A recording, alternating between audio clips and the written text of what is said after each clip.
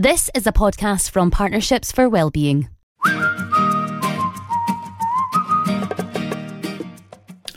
Hello, I'm Jeff Szynski and welcome to this edition of Ways to Wellbeing, coming to you from Partnerships for Wellbeing in Inverness.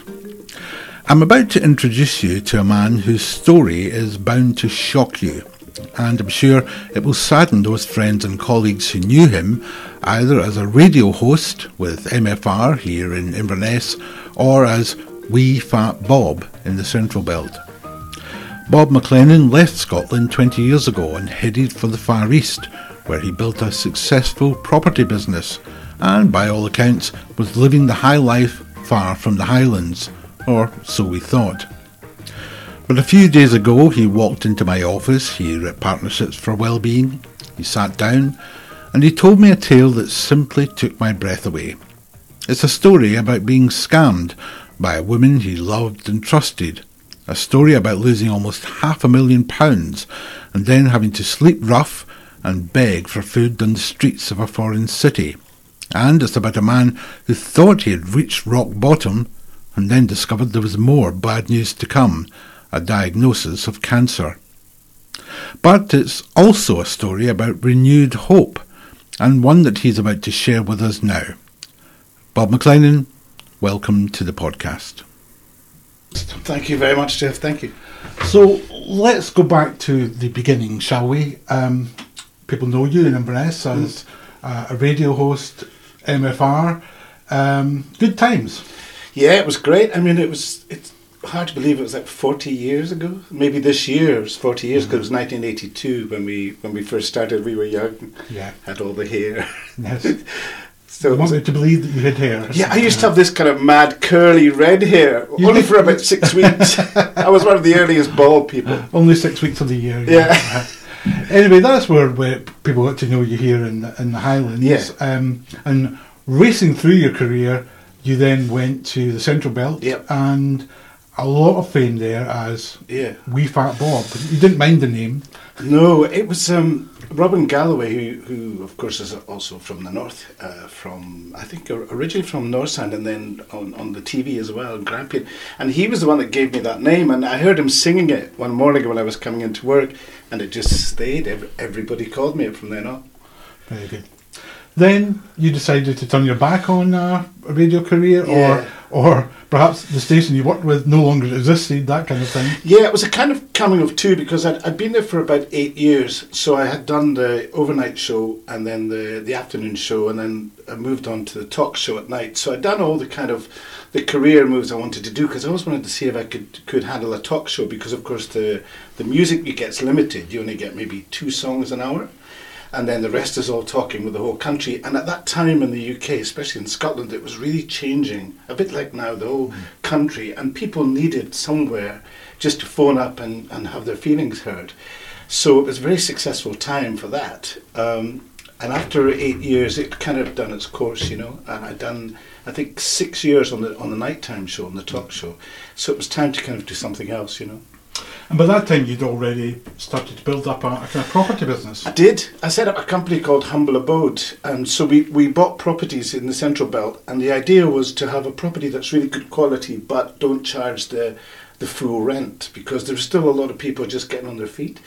So it did very well. And the people that stayed there got maybe free rent at Christmas. If they were pregnant, they would have to pay just 50% of the rent. So they stayed for longer, and because of that I could buy more. So by the time I left, Jeff, I think I had maybe 36 properties around. So what prompted the move to the Far East? And what was it, the Philippines first of all? Or? Yeah, it was actually Brian Burnett. That prompted it, strangely enough, from Radio Scotland. Well, formerly, I don't know if he's still there. It's been a long time. He is. Is he still there? Because I was watching a TV show about Brian went to Vietnam, and I had never been to Vietnam. So the timing was trying to find a country that I'd never been to, and also trying to move on from a career which it was the only career I'd ever known. So I wanted to make that transition. So the radio and then the property were doing quite well, but I thought it's maybe time now to kind of see the rest of the world. So I decided to go to Vietnam on Brian's on Brian's show, because he used to do a show called, I think, Scottish Passport, and he was in Vietnam. So I thought, well, it looks really good, so that's why I went. So, and you took your business with you? I did. Well, I sold it, and then I had to stay away for 5 years, first of all. So I sold the business, and at that time, as you might remember, properties were doing very well. And I think they were at their peak right about 1999, 2000. So I had done very well from that. So I thought, well, the best thing to do is to sell it now and then maybe return later. But I figured that the property market in the Far East had always been strong, but certainly was building in places like Bali, Vietnam, Cambodia, where before not really good. The law had changed so that a UK person, a foreigner, could buy property there, but in partnership with a national, but you could still have like 49% shares. So the law had changed a bit. So it seemed to be the right kind of meeting of leaving one place and moving to another. But you did well. I did. I decided that I was going to do the same kind of idea.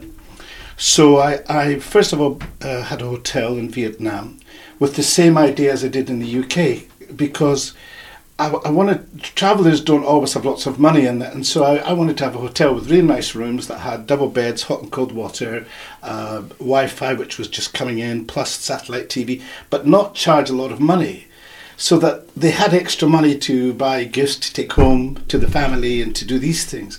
So the idea was that if I can get a full hotel and the people are really happy to stay there, and it's not in bad condition for them, then they would stay longer, and also they had extra money to go enjoy the country, and it worked really well like that. So it was the same idea from the Central Belt, but just in the Far East. But what prompts this kind of altruism? I mean, this is not a cutthroat kind of business entrepreneur we're talking about here. You're talking about doing a wee bit of good at the same time. Yeah, because I think that really is the business. It's the business of the heart. And it gave me a purpose to get up. I mean, the fact that somebody was surprised that maybe they'd stayed for 5 nights and I was only going to charge them for 3 or for 4. And that kind of like, oh, really? And then they think, well, I can go and I can buy this gift and take it home to my mum, or I can spend extra time phoning. At that time, it was expensive to phone home. So it balanced out quite well. As long as I wasn't losing money, then I was really happy not to make a lot of profit, but just to do something unusual and help everybody else. So you're not a saint, you just found a kind of niche in the market, as it were. Yeah, well, I really enjoyed, what I enjoyed most was seeing people really be surprised that I was giving them a good deal, and that sometimes some people they lose a little bit of their money, they lose their wallet, they hire a jet ski, their wallet, they never take their wallet away, their wallet bounces out in the ocean. So sometimes they get in these situations. So I was really glad that we were so flexible, people knew that we'd be able to help. So that's what we did. And it worked really well for me, because the feeling of having that kind of wealth was much, much better than having the cash wealth. Okay. And you found love. Yeah, I met a really nice girl there who was really smart, an accountant, and we had a great relationship for many years. And then her family in Vietnam decided that they wanted to go and live in San Diego because their daughter had gone there. She married an American. So they bought a bus firm, of all things, in San Diego, and they then moved over, and then she then went with them. So we parted on good terms, but we just went our own way. I sold the hotel with her, and then she went off to stay in San Diego. So I was kind of ready to experience something else, Okay. So where did it all begin to go wrong? Well, I'd been in Asia for probably 17 years, I think, and it had been just great. And at that time, it was going very well. The ideas that I had were working. People were enjoying staying there. Good reports. And then Airbnb came along, as you remember, and it was doing good. So I moved over to Bali, and I built a house in Bali. And then that was doing great. And I got to like 55, I think. And I thought, I really want to do what I want to do. Because some people go and they live places just because they think it's time. You get on a little bit in years. And I'd always wanted to be a good pool player. So I thought, okay, where's the best place? So I went to Thailand and I watched the tournament. And they said, the best place to go if you really want to study is to go to the Philippines. So on the 6th of January, 2016... 2017, I went over to the Philippines for the first time, and it was incredible. It's a great place, nice people, they all speak English, they all seem very friendly. And so I thought, okay, this is the place. So I contacted the right people and said, I want to learn. Basically like, getting Ronnie O'Sullivan to teach you snooker, because they've got some of the world's best pool players are from the Philippines. So they said, sure, okay. So then I decided to go there, and that's when it kind of turned around. I was 5 years with the same girl. This is a new girl? And a different girl, yeah, a nice girl, but all the while her family their eyes lit up when they saw money. They were always kind of asking me to buy them little things, which I did, like, little gifts and stuff like that, and to help them.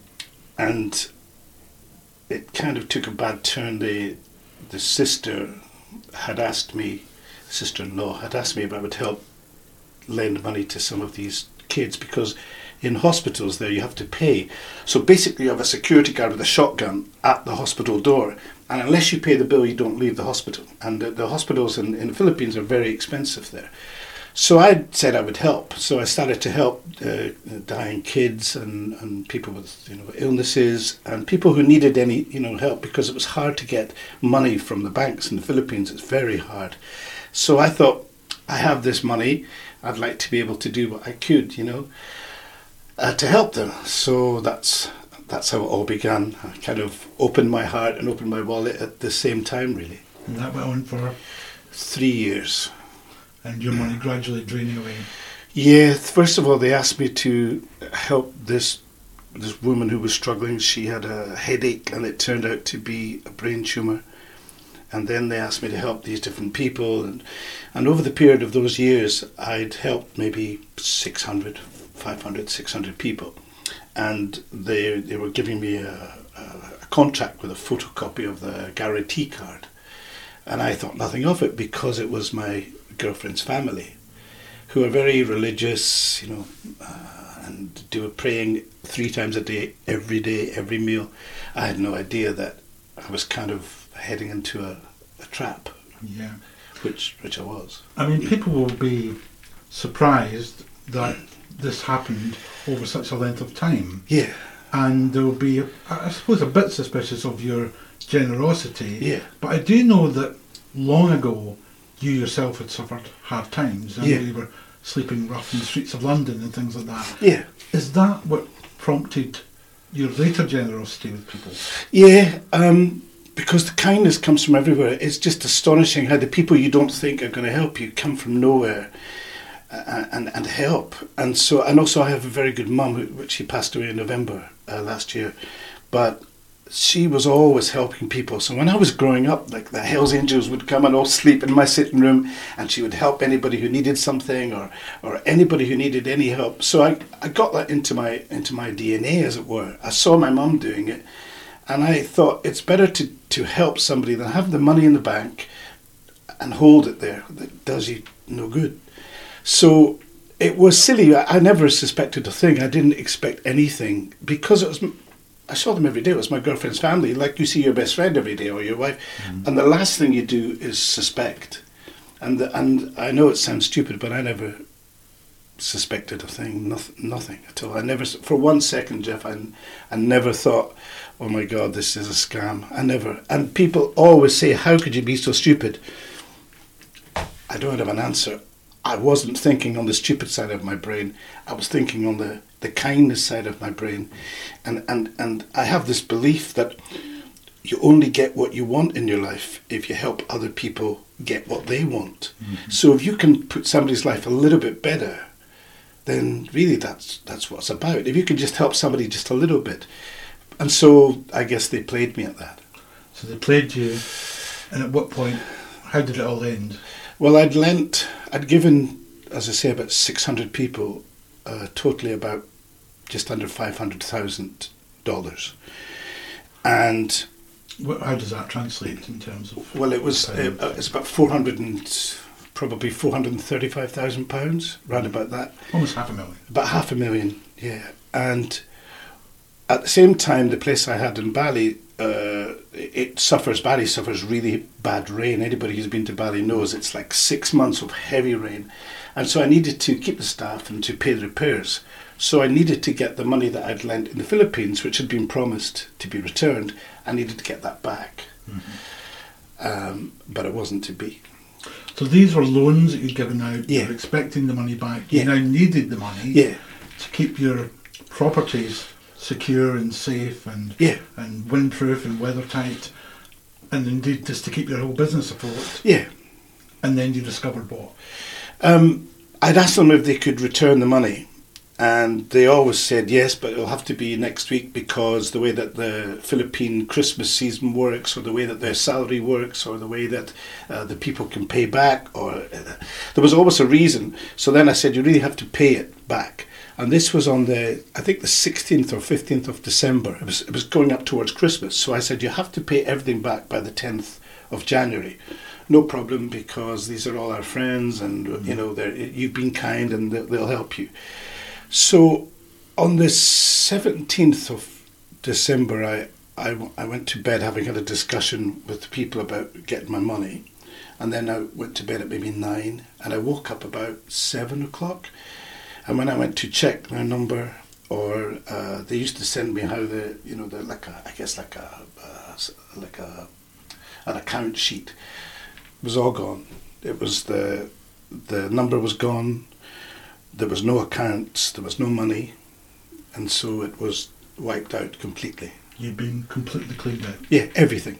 They didn't leave me with one penny, nothing at all. They'd been doing this over the period of 2 or 3 years, and they got into a very skillful set by giving me fake contracts, fake signatures, fake cards. All the cards turned out to be fake. I took them to the police and the banks, and they said, no, they're just fake. So 600 of them are fake.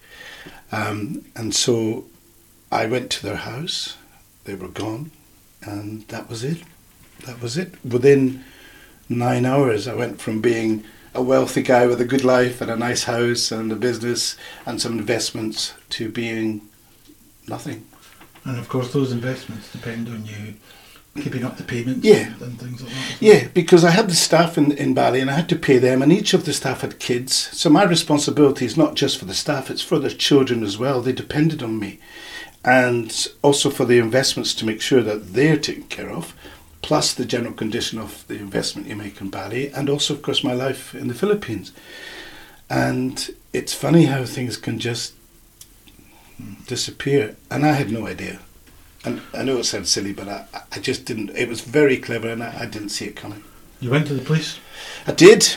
I went to the police, and I went to the bank, and I came in with the bank with 600 fake ATM cards, and really all they did was just call the rest of the staff and say, look at this foreigner, he was scammed. And they said, well, your cards are black, but this bank, called the BPS, the Bank of the Philippines, they don't make black cards.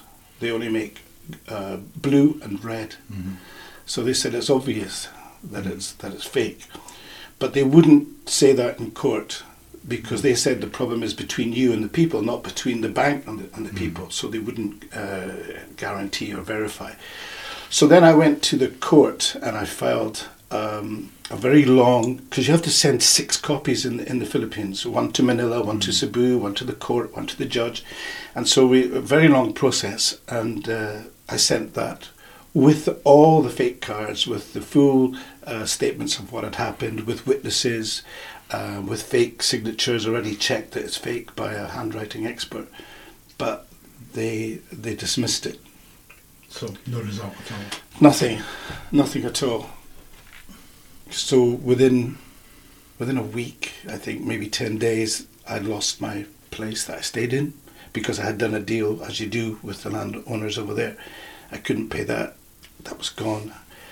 The money was gone. The people were gone. But they still showed off on Facebook, and they showed off their new car, they showed off their new house, and all these things that they were enjoying life.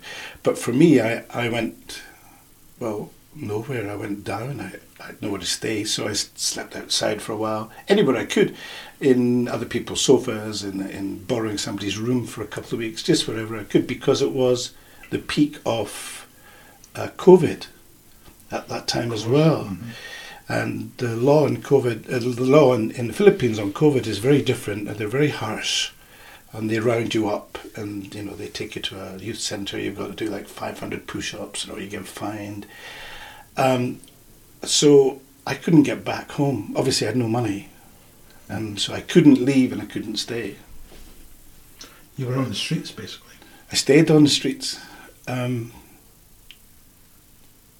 trying to figure out, like, how did this happen? I mean, there's a different kind of good in different continents. There's a UK good, there's a Far East good, there's a South American good, and some people see your good from the UK. You think you can automatically transfer that good into Asia, and I'm not saying all of Asia, but you have to be careful, because that good that you take over is seen as a weak good. So people think, here's a kind-hearted guy, who is willing to help all that. Let's do that. So suddenly I found myself with nowhere to stay, no money, no food. What did you do for food? I begged. I asked people to help. I tried to borrow from other foreigners. Sometimes I would go to a cafe, and when they've half finished the food, I would just slowly move the plate over. And so I did that for a while. And as I said, I learned to be a good pool player, so I would play pool just for a few bucks and just get some food. So if you do it for one day, then you can do it the next day. So you live kind of day by day. There was no plan. It's just I survived that night, and I stayed maybe in somebody else's yard, or maybe in somebody else's fold-down bed, or whatever it was. And then the next day was the next day. It was like repeating, a brand new life every day, a kind of survival. The other day you told me that when you thought you were at rock bottom, you met someone with a dog and things got worse. Yeah. Because it was a really bad year, because obviously I'd lost my relationship broke up, I lost all the money. And I know this sounds like a tragic country song, but I'd lost my money, my business, my home. I was in a country 8,777 miles from the UK. So I was far away in the middle of COVID. And it was almost New Year, like 20 minutes to New Year, and I thought, well, everything is gone. Nothing else could go wrong. I mean, what else can go wrong? My mum sadly passed in that year as well. And I went to visit my friend who has a pool hall, but of course it was all black because of COVID. So I went to shake his hand, but I didn't know that he had two black kind of Labrador, kind of large local dogs. Big dogs. Big dogs that protected the pool hall. And I stood on one of the dogs, who was lying down at his feet. So I shook his hand, and then the dog attacked me and bit me in a place that men don't really like to be bitten. Your testicles? They bit me in the testicles, yeah. So I rushed off to the toilet, and I thought, I hope it's just going to be just a flesh wound, but it wasn't. They'd bit in and taken a little bit. So that was at 20 minutes to 12, and I thought, okay, kind of sums up the year. You're laughing now, Bob, but I don't think we're laughing now. So. And the owner of the pool hall, he gave me £10, or the equivalent of £10, to go buy the stuff that the kind of antiseptic stuff. Mm-hmm. So I had to put that, which sent me into the moon. So it's a year I don't want to remember, No. How did you get back? I borrowed. Mm-hmm. I borrowed $1,000 on the guarantee that £700, because that was the ticket. So the cheapest ticket to get back was a layover in Qatar for 18 hours. So I got through all the necessary screenings for COVID and stuff like that, and then I got back. I flew back from Manila to Qatar to London, London to here. So I borrowed that money, and I have to pay back double that money. That's just, when you don't have anything, you'll do anything to get back. And I wasn't feeling well. I'd been begging from people, and I'd been trying to survive and eating rubbish, and I just started feeling kind of weird, just like my neck was hurting, and I was struggling to swallow, stuff like that. So I thought there's something kind of not right here, And I started to develop a bump on the right side of my neck. Mm-hmm. So I figured, right, okay, I better get back. And the UK is a wonderful place. The NHS is incredible for that. So I managed to get back here. To Inverness? Yeah, on my 60th birthday on June the 8th. So I got back to Inverness. And then my good friend Titch McCooey, as you will know, many people will, he helped me with a place to stay for a while. And then I registered with the doctors, and I went there several times, 4 or 5 times. And the bump got a bit bigger, and then they gave me antibiotics and stuff like that, and it didn't work. And I started to cough up blood, and I went to the accident and emergency at Regner Hospital, and they said, well, we need to check this, because it's a bit abnormal. So they put the camera down my throat, and then they said, okay, we think there's maybe something else. So they did 2 biopsies. First one they did was the biopsy on my neck with the ultrasound, and then the second one they did was the general anaesthetic biopsy further down, because the problem was at the base of my tongue. Yeah. So then the following day they said it's tongue cancer. So it's a big word, isn't it? Yeah. Cancer. Yeah, it's something you don't want to hear, and when you do hear it, you realise that it's a real situation and a real problem everywhere. But it's not something you ever think will happen. I just thought I had the sore throat because I was eating all the wrong stuff. Yeah. And they said, we need to get you to get radiotherapy and chemotherapy. And indeed, the reason you're speaking to me today is because quite soon you might have some difficulty speaking for a while. Yeah, because next week I start on the 14th of November. I go into the hospital and I get the first radiotherapy. So I've had the mask. They fit a mask on you, so it's nice and tight, so they can attack the cancer. So I go there on the 14th, and then I get chemotherapy on the 16th, and of course it's going to affect your tongue because you can't speak so well, you can't swallow, stuff like that. So I'm excited to do it because it's the next step. Instead of it being a really tragic thing, it's like, okay, this is the worst thing. Now let's make it better. Yeah. So it's kind of, this is the last point. Now let's move forward. So you move forward with the treatment. I'm sure recovery will come. As someone who's been through something similar myself, I was saying to my wife the other day that it's odd how we reach this point of 59, 60, and so many of our friends or people we knew have had a cancer diagnosis. Yeah. But on the bright side, we know so many people who've survived a cancer diagnosis as well. And so we wish you all the best with that, obviously. But beyond that, Bobby, plans? Yes. Because you have to have that. So when, on the day they gave me the diagnosis, I wrote a 10-step plan. And it's not a wish list or a guess or a hope. It's something that I will absolutely do. And the first step was get back to full health. So there's nothing I can do about that. So thankfully from NHS and their school, I don't have to worry about that side. Yeah. So what I'm going to try to do is to kind of repair myself inside. So I'll do all the work inside. I'll fix myself on the inside, and thankfully allow the experts and the consultants and specialists to do what they do best here. So I already see myself as being cured. Yeah. I already do that, and now I'm working back as to how did I get it.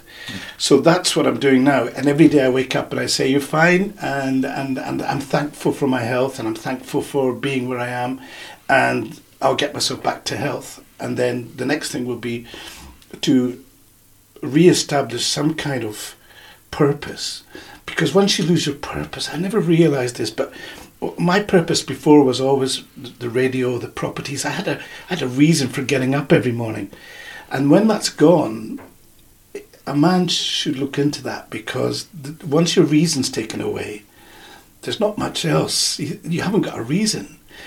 So now I'm going to give myself a reason, whether it's to do another business, whether it's to go work in Tesco's, but I'll have a reason to get up every morning. Yeah. And that's the plan to do that.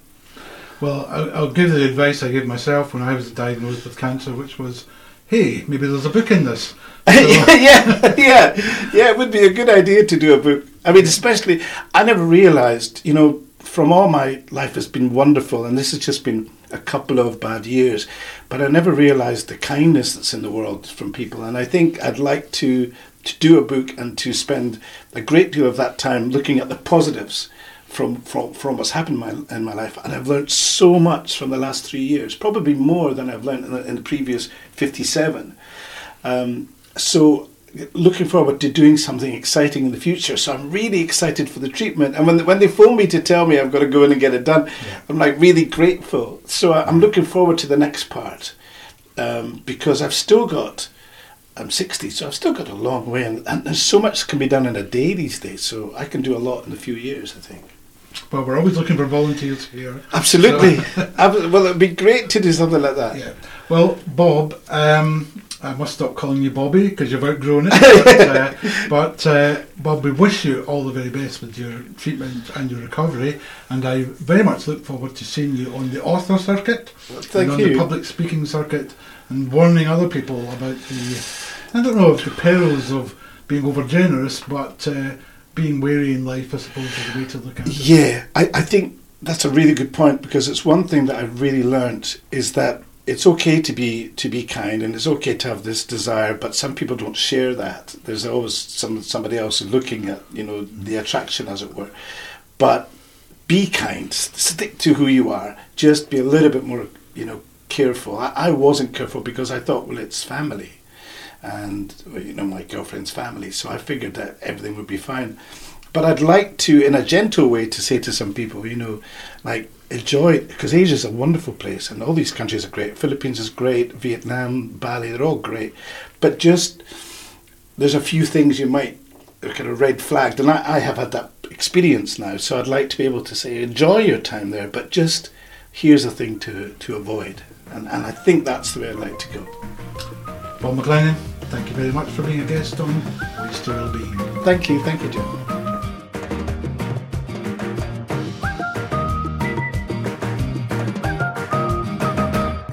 Ways to Wellbeing is produced in Inverness, Scotland by Partnerships for Wellbeing, a registered charity. To find out more about our services, go to p4w.org.uk.